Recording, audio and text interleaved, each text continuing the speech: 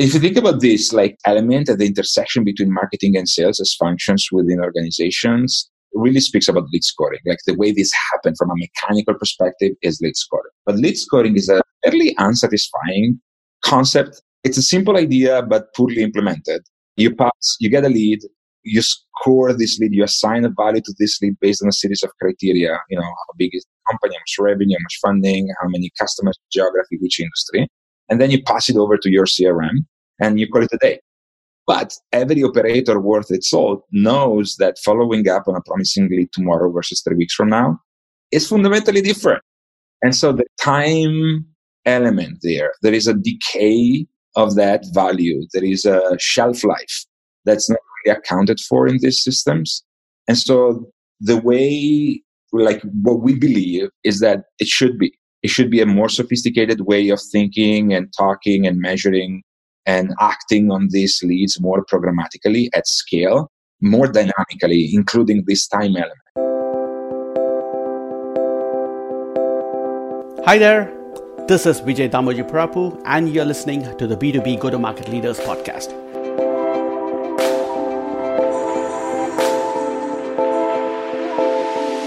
The show where I go behind the scenes with top go-to-market practitioners to discuss their mindset and tactics.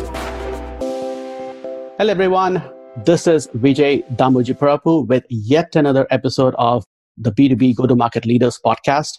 And today I have with me Armando Biondi. Armando, welcome. Super excited. And I'll obviously run through the background of you and all the great startup journey that you had. So welcome to the show, first of all. Thank you so much. Thank you for having me. Yeah, so I looked at your bio, and the reason I was so excited and was so looking forward to having you on the podcast is like a couple of reasons, right? One is obviously around the breadth and depth of experience, having done either the C-suite roles or the founder roles or even a board member role in 6 or even more startups, right? So you clearly have the depth that is needed for the go-to-market and the breadth and the depth. So clearly that's one. And the second reason is that you have been and you continue to be an active member in the whole startup community and startup ecosystem. So you are, number one, an angel investor. So that's a big deal. You also are a mentor and you're a board member. So you're not only seeing the go-to-market challenges from the companies that you're working at, but you're seeing it from, I think, across the entire startups ecosystem, maybe tens or even hundreds of startups. So clearly excited about that. So let's start off with the most obvious and the signature question for the show, which is, what is your definition of go-to-market? Yeah, it's a very good question. The way I think about go-to-market, it's really like all encompassing definition, meaning everything that has to deal with how you bring to market or a service or a combination of the two, right? And so there is a marketing element around it. There is a price and packaging element around it. There is a service or like a support element around it to some degree as well, right? How you fulfill the promise of it and how you communicate that promise and the mechanics that are behind it. So there is an ops element to it as well. Those are maybe the main categories that come to mind when I think about go-to-market. Okay. And then just double clicking or diving in. So from a go-to-market perspective, obviously go-to-market for an early stage company or a product will be different from go-to-market for a more mature product. And there's also another flavor of go-to-market for a product line versus go-to-market for a company. Yeah. It's entirely different. So just curious about your thoughts on those. Yeah, so this is already like a potentially big topic, meaning that if you want to summarize it like relatively quickly and, up to you how much time you want to spend. We have plenty of time. No worries on that. It's interesting because if I think about like go-to-market from a startup perspective, early stage company, the reality is that vast majority of people think about tend to overthink things, meaning that if you think about like successful companies out there at an early stage, like, successful exits up to maybe let's call it, $5 to $10 million in ARR or revenue, if you are thinking about like a SaaS world or, a different world. The reality is that most of those companies, they need to nail one go-to-market strategy / tactic. They don't need too many on top of that. And so one of the things, like if you accept that thought, one of the things that you see over and over again is founders being constantly in like search mode. And so not realizing necessarily per se that they actually stumbled upon something that is working. And so continuing to look for other things without doubling down on the stuff that's working right now and that can continue to work up to a certain point. And, this can come in many flavors, can come through, I don't know, inbound content or outbound or paid even for if you D2C company that we're talking about. The reality is that most of the budget, most of the funding that any D2C company will ever raise go through paid. And so, you have to nail one go-to-market strategy to be successful, or you don't need too many more. That will progressively change as the company matures and grows. Because at some point, if there is one thing which is always true about go-to-market strategies, is that there is a ceiling. At some point, they start to work less effectively or not as well as they were before.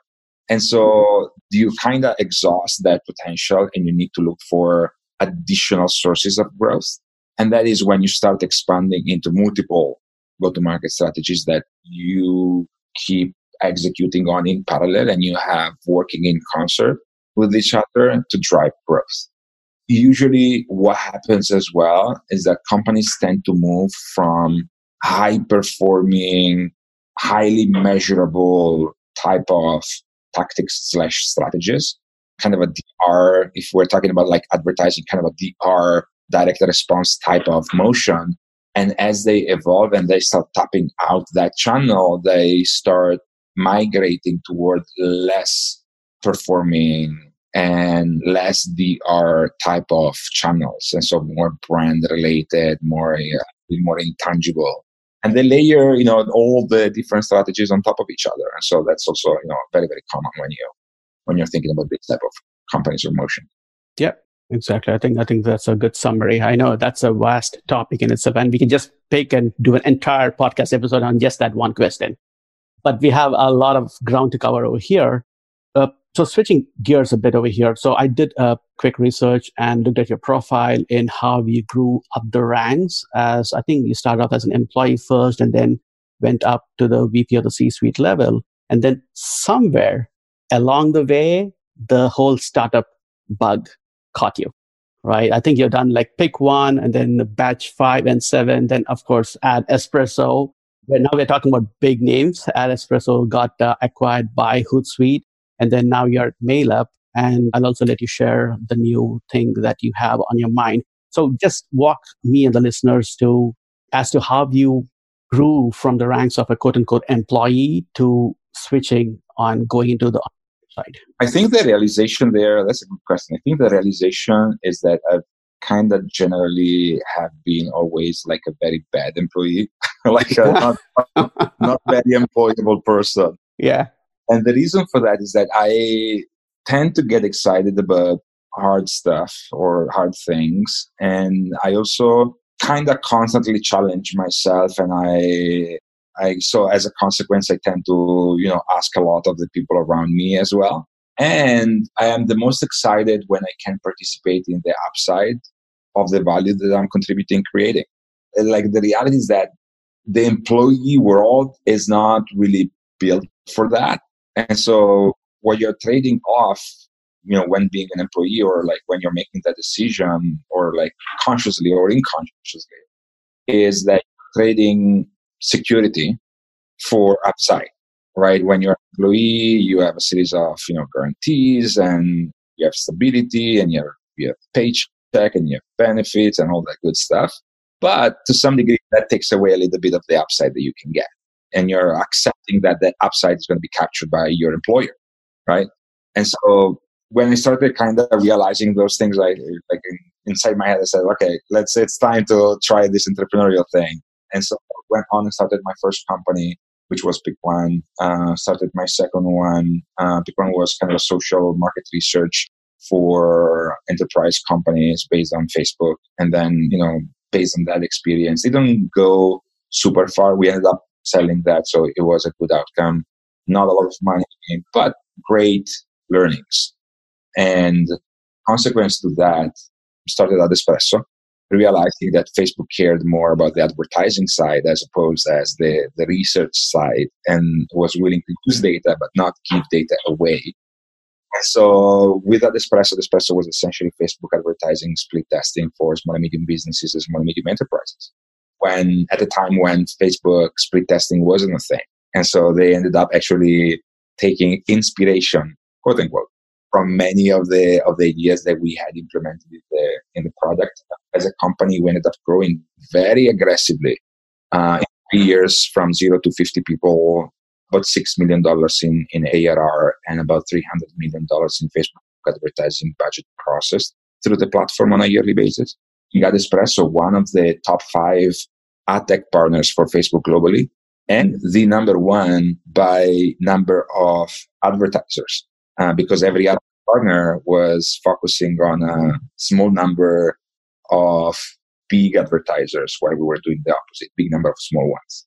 And that led us to the relationship with Hootsuite, and ended up selling at Espresso to Hootsuite, which of course was an acquisition that made a lot of sense back in the days, because it's the biggest social media management solution out there on one side, with the biggest mid-market Facebook advertising partner on the other side.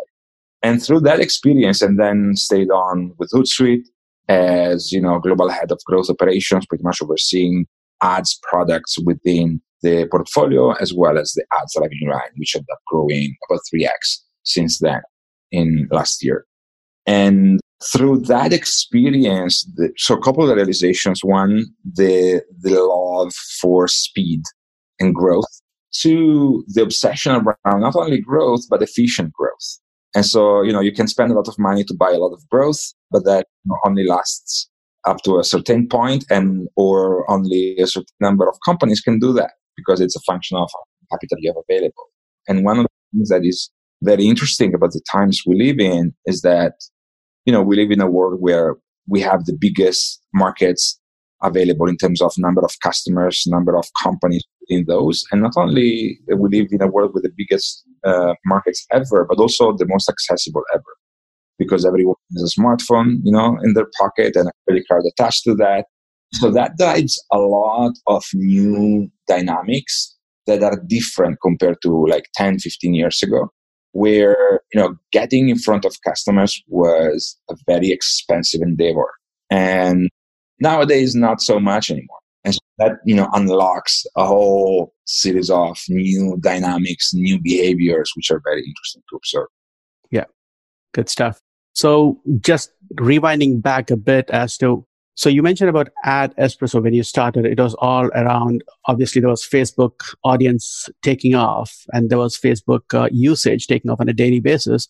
And on the other side of the platform, the Facebook platform, you have the advertisers, and into which Facebook was obviously investing a whole lot, because they at some point in time need to monetize, right? So how did you run to the idea of creating this platform for advertisers, and what were the steps you took to test and get traction with the initial set of advertisers? Because yes, after you land like 5, 10, 15, 20, you see a blueprint playing out, but landing those first 5, 10 is the key. I think it's a combination of two things. On one side, Ad Espresso was born out of a need that we had as a concept. And so we were the first customer of the product to some degree. And we had a very, very clear, my co-founder, particularly Massimo, had an agency back in the days when he was kind of building products for bigger organizations on one side, on the other, managing small Facebook advertising budgets on this. So that's one insight, like being the first customer always helps a lot, because you have a lot of expertise, and as well as knowledge, as well as insights into what's working, what's not working, what the need of other people like you. And then the other piece of insight, I think, is tied to the realization that because Facebook back in the days was kind of this new and upcoming, ad channel that was trying to compete with Google, they just had stolen Sheryl Sandberg from Google to go and, kind of rebuild, replicate the Google ad infrastructure inside Facebook. And so the special insight that we had was realizing that there was a mid-market story that people like other companies were not necessarily paying attention to. If you looked at the Google history, you could clearly see that they started from enterprise, big brand type of spenders and then evolved down market to the mid market and then smaller guy type of advertiser. And so you kind of imagine that Facebook would follow a similar path. And if you cared more or like were particularly intrigued and interested in that mid-market space, if you squinted, you could, see that these people or like this new wave of advertisers would be having money to spend, but not much knowledge in how to do it. And so there was an opportunity in enabling them telling that story through content, which is what we did and how we ended up kind of winning the market and being a very, very big kind of household name when it comes to Facebook advertising. Cool. Yeah, absolutely. I think having that key insight, it was very smart of you. And did you say co-founder Massimo, who had that insight into, hey, you know what? We, as our customers, we are running into the same challenge that our other advertising partners and customers would have. But I think the takeaway for me from all of this is where Facebook and Google, the big company, going after the bigger brands and the bigger budgets. But then there's a runway, which is exactly what you tapped into, the runway of, hey, no one is addressing the mid-market or even the SMBs, right? Or how do you tap into that pocket? So yeah, pretty excited. It's a great learning experience for me as well, firsthand from all the experiences and insights that you have there. Just switching gears over here. So if you have to say like the big 2 or 3 paradigms, and you did touch upon this earlier, Armando, which is if you have to say the 2 to 3 paradigms into your common thread across the startups that you have gravitated towards from an investor or even startups that you have founded, what are the common threads, if you will? In terms of like things that are different / have changed. So if I just give the example of what you just mentioned about AdEspresso, right?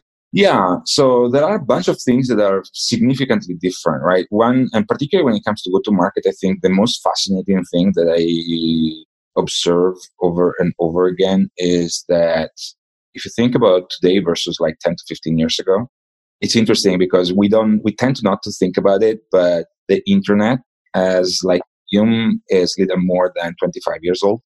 We are the last generation, which is nothing if you think about it. And we are the last generation that is going to remember time before the internet.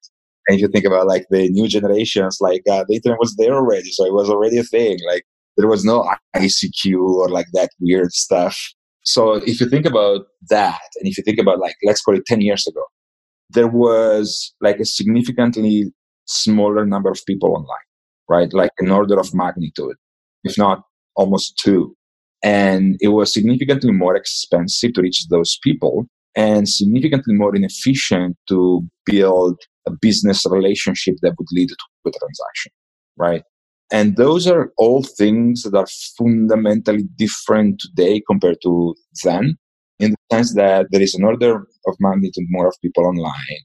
It's significantly more efficient and faster to establish that relationship with them and to turn that into a business relationship. And so to get to the point where you execute a transaction.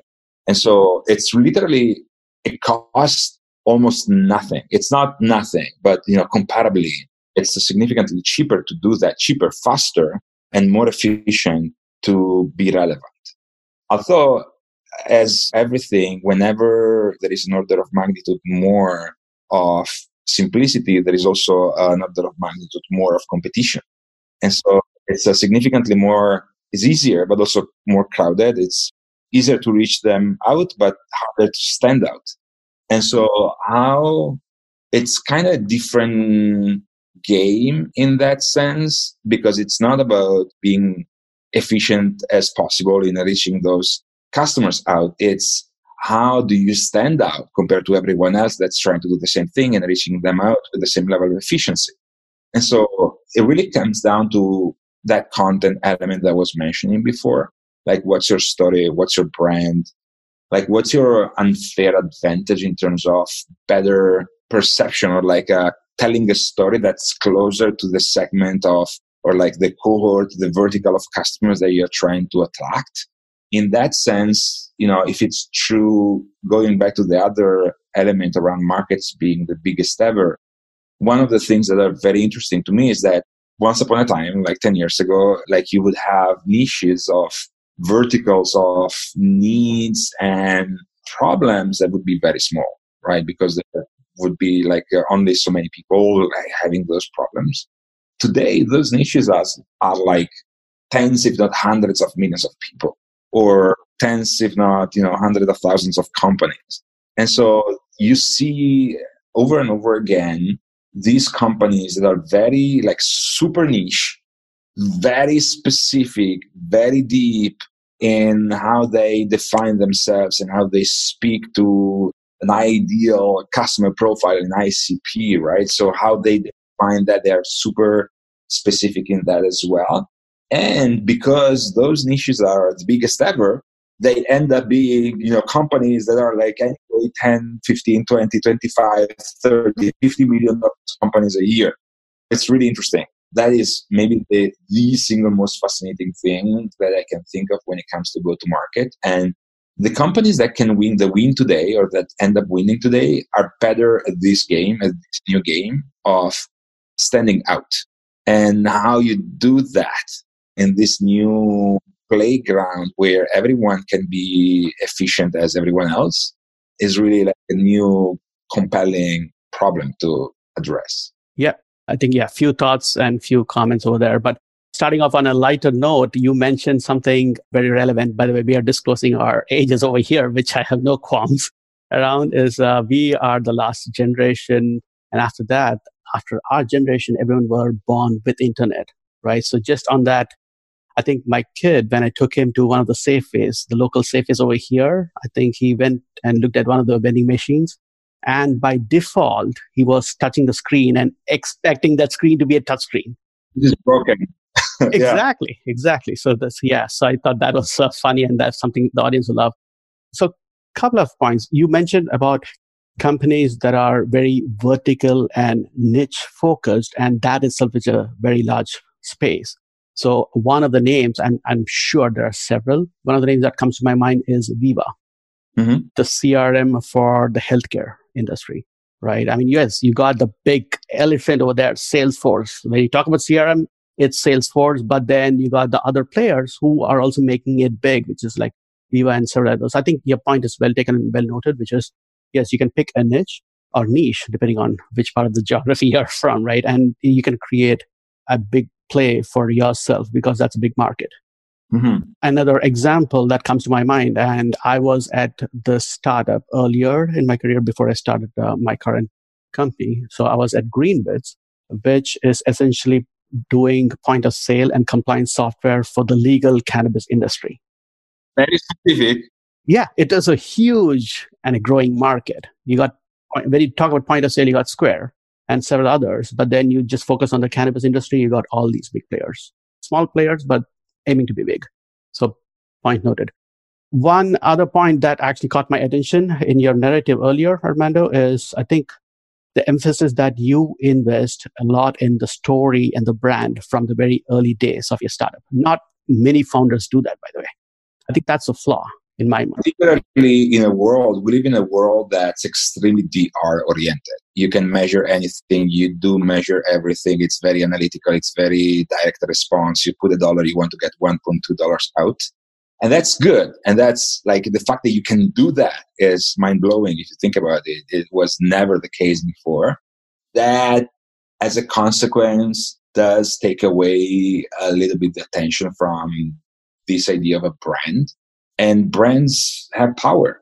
Brands talk about affinity, talk about the story, and stories are everything to people, right? And if you think about the biggest brands out there, like Nike, like an Apple, like there's nothing more powerful than that, like a Disney, right? Yeah. I think this is where you having that go-to-market DNA within yourself, I think that's given you an unfair advantage compared to other founders who typically come from a very technical background. They don't think about brand and storytelling from day one, right? So I think that's hats off to you and your team for investing in that from day one. Appreciate that. So I think that's actually a good segue into what you're doing with your latest startup. Do you want to share some story and background around that, as well as how you're investing in the brand? By the way, I looked at your website. It's amazing. I can imagine those visuals and I can associate that with your company now. I would let you share those details for our Yeah, listeners for now. sure. The name of the company is Breadcrumbs. And it's really a simple idea.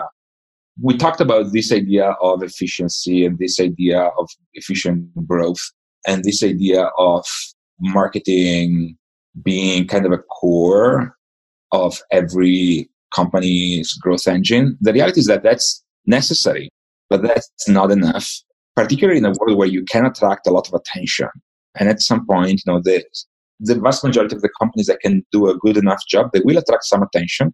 One of the elements that's always forgotten or like thought about too late or not really understood. And so as a consequence, you dump a lot of resources and a lot of time to get a barely okay result, if not kind of a shitty result, is this idea of lead scoring and qualification, or like how an MQL or marketing qualified lead becomes a high performing SQL or sales qualified lead. Right.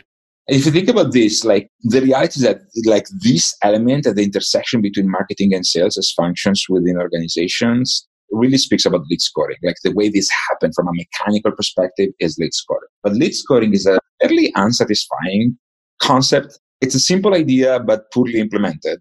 You get a lead, you score this lead, you assign a value to this lead based on a series of criteria. How big is the company, how much revenue, how much funding, how many customers, geography, which industry.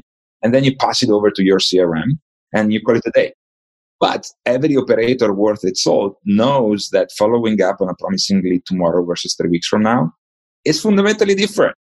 And so the time element there is a decay of that value. There is a shelf life that's not really accounted for in these systems. And so the way, like what we believe is that it should be a more sophisticated way of thinking and talking and measuring and acting on these leads more programmatically at scale, more dynamically, including this time element. And not only the time element, there is also conversation around lead scoring being most of the times a black box.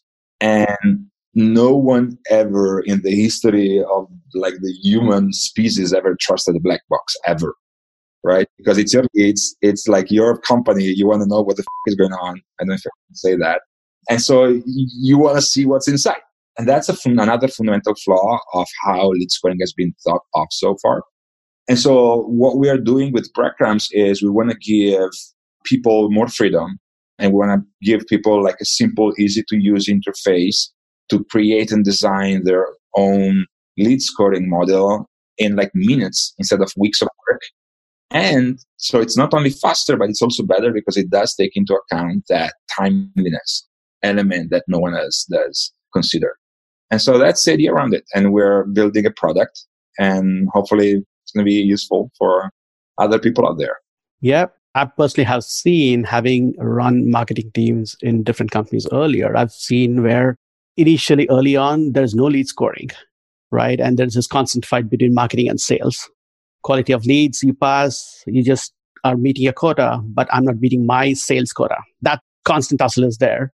Yeah. Right. And if you go to the next level, which is, okay, now we start assigning a score to each lead, it's more of a personal opinion and a personal bias versus taking the data out there.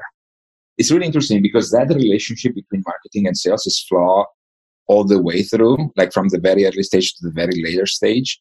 And if you think about it, at the core, that type of antagonism is due to the fact that marketing measures things in a very quantitative way. How many leads are you getting on a monthly basis? And sales measures leads in a very qualitative way. How many of them are closing and how fast, right? And so there is a fundamental disconnect between those two things. And there is a need of something that translates, one language into the other, like from your marketing stack to your sales stack, from your marketing team to your sales team. Yeah. So, I think there is a more general awareness and acknowledgement that's happening. At least I'm seeing based on the folks I'm speaking with, the marketing and sales leaders I'm speaking with, which is they do realize the friction and they're consciously looking to address that now. So if I hear or speak with any of the VP marketing or even the CMOs, yes, back in the days, it was the top KPIs were MQL or traffic, right? Traffic coming in. But now I think there's a lot of awareness and alignment on, hey, that is a good to have metric, but the real metric is how many leads am I giving for the sales to close this quarter or this year or the next quarter. I think there's that element, which is, okay, marketing celebrating when they hit their MQL quota versus marketing celebrating when sales hits their number for the quarter. I think that shift is happening now. I'm seeing that. And the other thing that's crazy, if you think about it, we can talk about this like however you want, is that right now there is no, like, information is still very siloed. So like if someone visits your website, like the pricing page of your website like 5 times last week, yeah, you want to know about that. Right. And you don't. Like if someone starts, it's very engaged with the product, and someone else from the same company like just signed up for a trial and someone else visited your pricing page, you want to know about that. So the concept around not only timeliness, but also frequency and recency and the clustering of that activity in time, right? The like activity like happening very close to each other disproportionately amplifies value. And that also is not really captured or represented in any way. Right. I mean, people talk about intent to purchase. I mean, all these are key attributes. Unfortunately, there's not a lot of technology out there to build and incorporate that intent. But I think the aspects that you're mentioning around breadcrumbs, I'm really eager to see how it takes off. And I'm cheering for you guys. I mean, yes, this is a core problem in the go-to-market space. And I'm looking forward to the success. I just think that's like kind of mind-blowing to me thinking about this. Like one of the reasons why we started Breadcrumbs in the first place is that even the most sophisticated people, the ones that do it like it should be done, spend like 6 months and like several hundreds of thousands of dollars to implement iteration 1. Right. And then because it's so time consuming and so energy intensive, they pretty much never touch it again. Yeah. And meanwhile, their sales organization or their marketing organization changes. Their strategic priorities as a company change. Their pricing structure change. And that does it. And so the idea of having something that's like significantly more flexible, and not only you can implement it in like minutes instead of weeks, but you can iterate on it as quickly.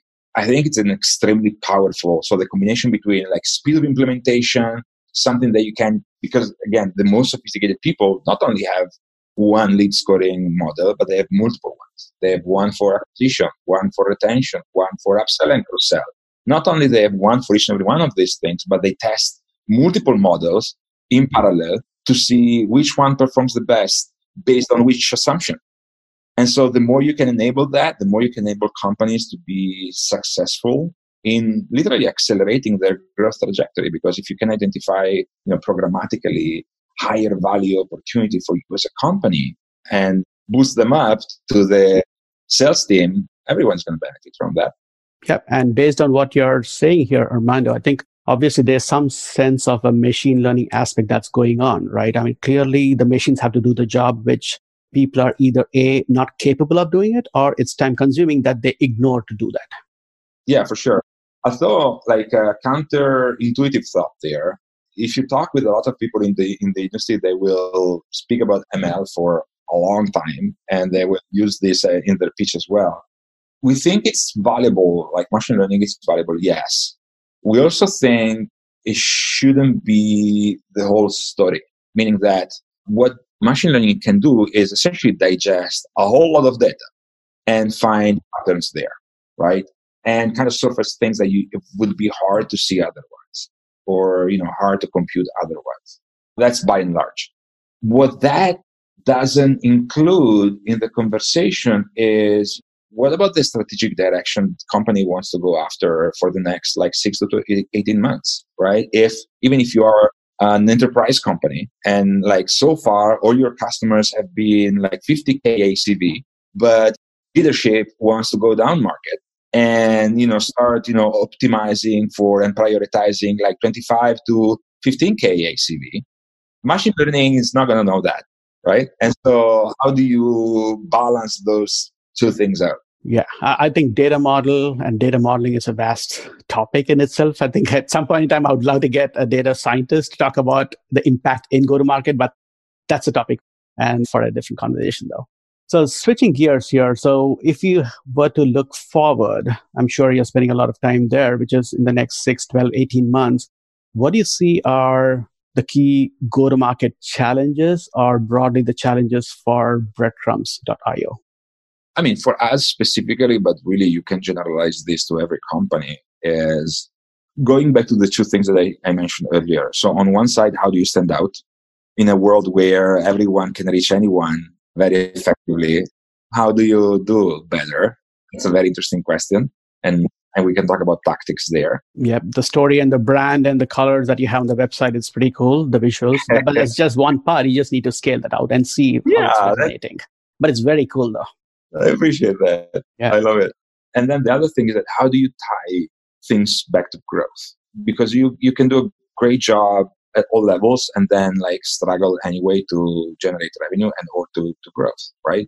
One of the kind of fundamental idea that I've been thinking about for a lot and partially led to this, breadcrumbs initiative, but in general, I think it's a very powerful idea, is the idea of engineering growth, meaning that you hear the word engineering usually refers to technology and product, how you build stuff, and that's usually coding. But I think, like, if I think back to the Espresso experience or in general the companies I've been involved with, I think what I see is the most sophisticated operators thinking about growth in terms of something that you can design. And the way you do that is through a combination of strategy and tactic. And tactic for the short term and strategy for the long term. And then you have kind of always these three time frames in front and center, short term stuff, mid-term stuff, and long term stuff. And if you think about back to, the most successful companies out there, like a Facebook, a Uber, Slack, and you look at their growth trajectories, you notice most of the times inflection points. So kind of breaking points where they were going in one direction and then at some point they tilt up and afterwards they, go in that other direction. So what happens there, right? That was sometimes happened by chance. Some other times it was intentional. Like it was researched and experimented on for a while and maybe implemented right away, or maybe, they had on implementing it for like 6 months and waited for the right moment to deploy that initiative. And so I think that's, if there was, something that was interesting to you at some point, but I think if I think about the most sophisticated operators or go-to-market growth revenue people out there, they most of the times think about growth in this sense. Mm-hmm. Understood. So obviously there are the usual set of tactics and milestones and goals that you need to hit when you are in a very early stage company. I think that's a playbook that you've done over and over. That's the least of the challenges for you and the team. And then there's the market aspect. Obviously, you can control the market only so much. There's not much, but I think you are investing in the story, the brand, and your milestones that you want to hit over the next 6, 12, 18 months. So clearly good initiative there. So if you were to look at and share some of your investment areas, so what will be the 1, 2, or 3? Like if you were to hire like 2 or 3 hires in the next 6, 12 months, who would they be and why? So far, we've been kind of covering the bases. So, strengthening the engineering team and then marketing and then sales and support. And so right now, like this week, we're looking at the sales function. And I think that would be kind of the structure for, at this point, with the company, there are about like 15 people involved. And I think we have, with that specific addition, we are going to have our base covered. For the next 3 to 6 months, I think it's going to be function of growth and market validation.